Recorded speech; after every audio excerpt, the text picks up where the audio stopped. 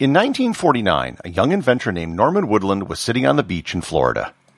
While drawing some lines in the sand, he had an idea that would revolutionize the world of retail and logistics.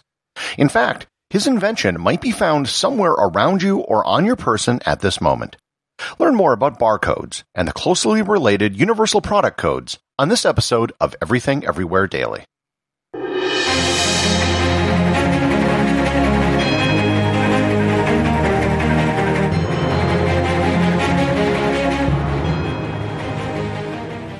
This episode is sponsored by ButcherBox.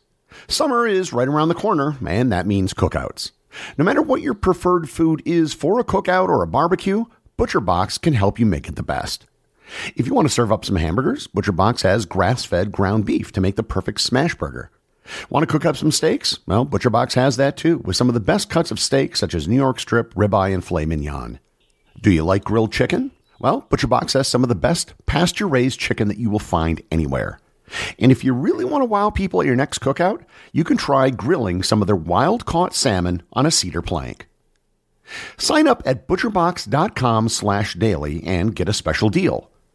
ButcherBox is offering my listeners a free-for-a-year offer plus an additional $20 off. You can choose salmon, chicken breasts, or steak tips free in every order for a year. Sign up today at butcherbox.com/daily and use code DAILY to choose your free-for-a-year offer, plus get $20 off your first order. When you need mealtime inspiration, it's worth shopping Kroger, where you'll find over 30,000 mouth-watering choices that excite your inner foodie. And no matter what tasty choice you make, you'll enjoy our everyday low prices, plus extra ways to save, like digital coupons worth over $600 each week. You can also save up to $1 off per gallon at the pump with fuel points. More savings and more inspiring flavors make shopping Kroger worth it every time. Kroger, fresh for everyone. Fuel restrictions apply. This episode is sponsored by Audible.com. My audiobook recommendation today is Grocery, The Buying and Selling of Food in America by Michael Ruhlman. In a culture obsessed with food, there are often more questions than answers. Ruhlman proposes that the best practices for consuming wisely could be hiding in plain sight, in the aisles of your local supermarket. Using the human story of a family-run Midwestern chain, Heinen's, as an anchor to this journalistic narrative, he dives into the mysterious world of supermarkets and the way in which we produce, consume, and distribute food. Grocery examines how rapidly supermarkets and our food culture have changed since the days of your friendly neighborhood grocer. But rather than waxing nostalgic for the age of mom-and-pop shops, Ruhlman seeks to understand how our food needs have shifted since the mid-20th century and how these needs mirror our cultural ones. You can get a free 1-month trial to Audible and 2 free audiobooks by going to audibletrial.com/everythingeverywhere or by clicking on the link in the show notes. Unless you've actually been involved with inventory at any part of the inventory chain, you might not realize how insanely complicated managing tens of thousands of items can be. Just to put this into perspective, the average supermarket in the United States has anywhere from 15,000 to 60,000 different products for sale. By this, I don't mean individual items, but products. So 20 boxes of Lucky Charms counts as one product. For the longest time, going well into the 20th century, managing all these products was done by hand and on paper. It was slow and error-prone. There was a great need for a system that could automatically read and manage inventory. The story of the modern barcode actually began way back in 1948.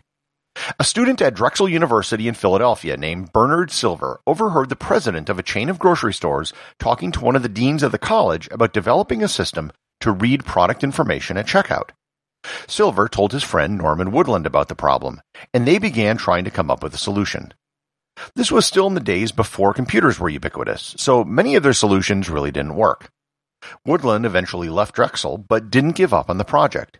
He moved to Miami Beach to live in an apartment owned by his grandfather when he came up with the idea while drawing lines in the sand.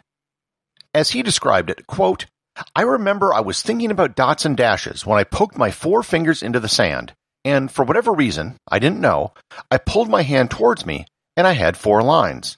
I said, golly, now I have 4 lines and they could be wide lines and narrow lines instead of dots and dashes. Now I have a better chance of finding the doggone thing.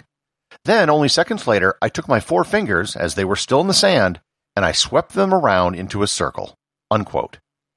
The first iteration of their barcode was a circle that looked like rings on a tree. The reason for that is that it could be read in any direction, and I'll have more on that in a bit. They built a crude system with a 500-watt incandescent light bulb and an oscilloscope. They kinda sorta got it to work, but the truth was that it was an idea far ahead of its time. The fact that they came up with the idea before computers were widespread and lasers were even invented is actually really impressive. They were awarded a patent in 1952, but little was done with the idea. It would be another 20 years before the idea of using barcodes really took off. The idea was waiting for technology to catch up with it. RCA eventually purchased the original patents, but they were unable to create a marketable product. They did end up creating a prototype system in 1972, which was actually tested in a Kroger Foods in Cincinnati, but the hardest part they found was actually printing the circular labels.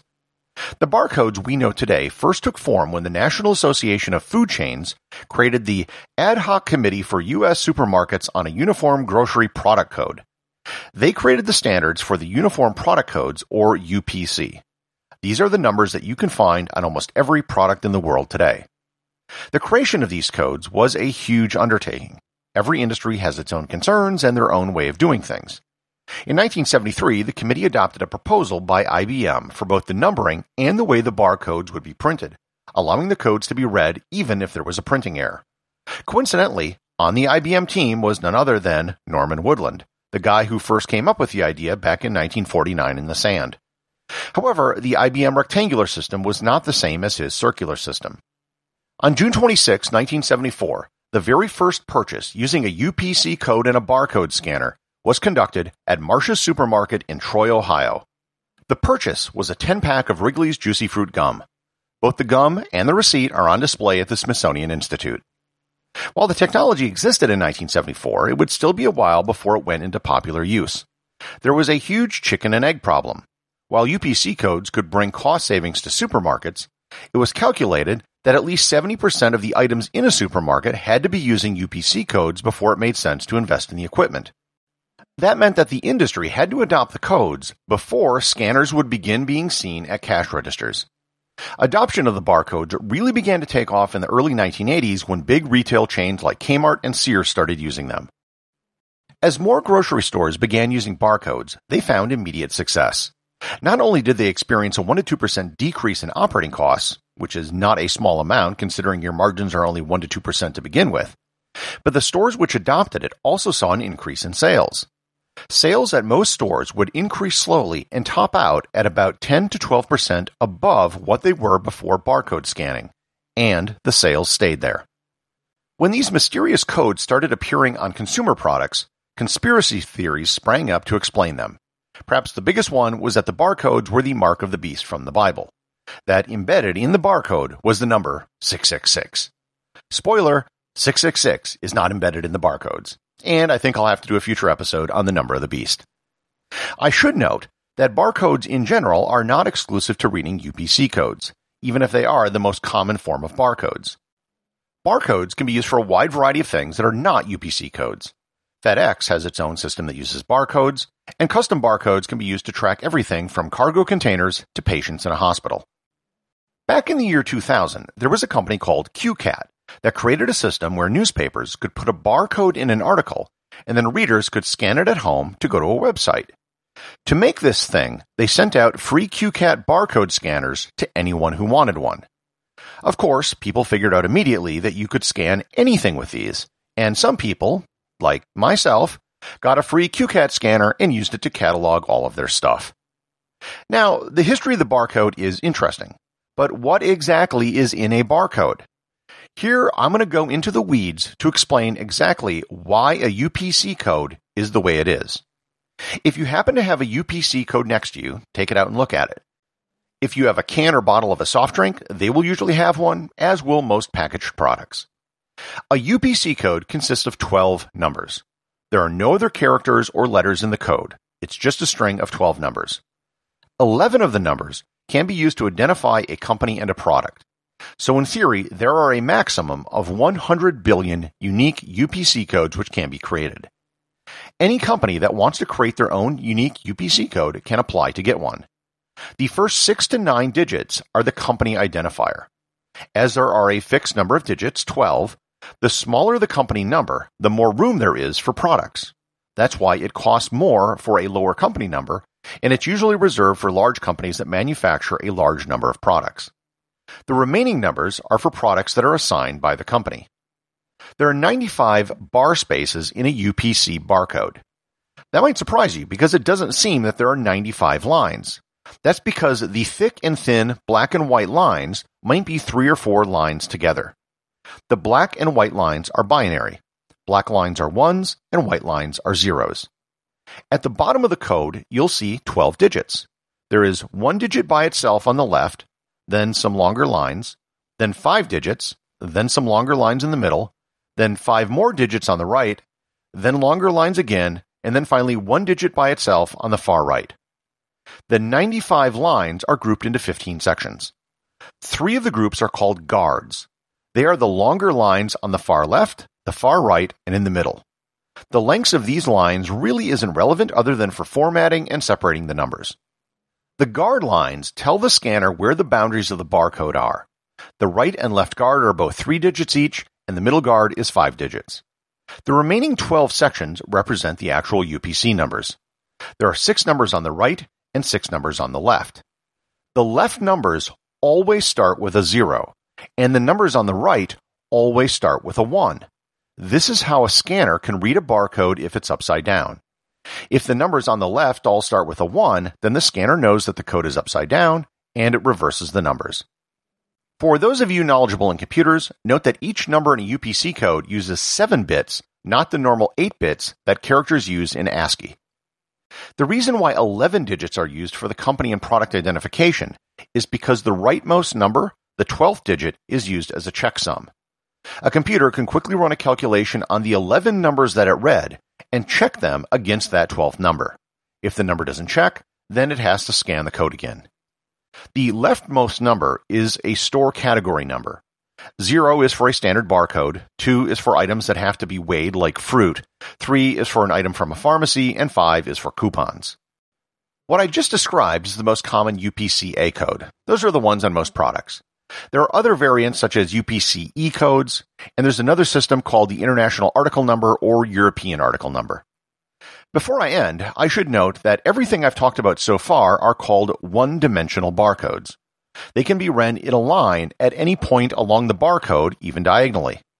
However, because they're one-dimensional, the amount of data they can encode is limited. There are now two-dimensional barcodes that you're probably familiar with. The most popular one is called QR codes. QR codes can encode far more information than a regular one-dimensional barcode.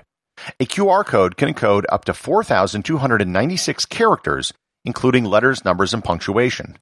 Or it can encode 7,089 digits if you only encoded numbers. That is why you have to use something like a QR code for sharing a website URL, not a simple barcode. The last thing I'll note is that there is no information in a UPC barcode about the product itself. It's just an ID number and nothing more. All of the information about the product, such as price, would be located in a database, which would then be associated with the UPC number.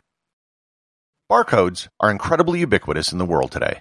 It's estimated that every day there are 500 billion barcode scans around the world.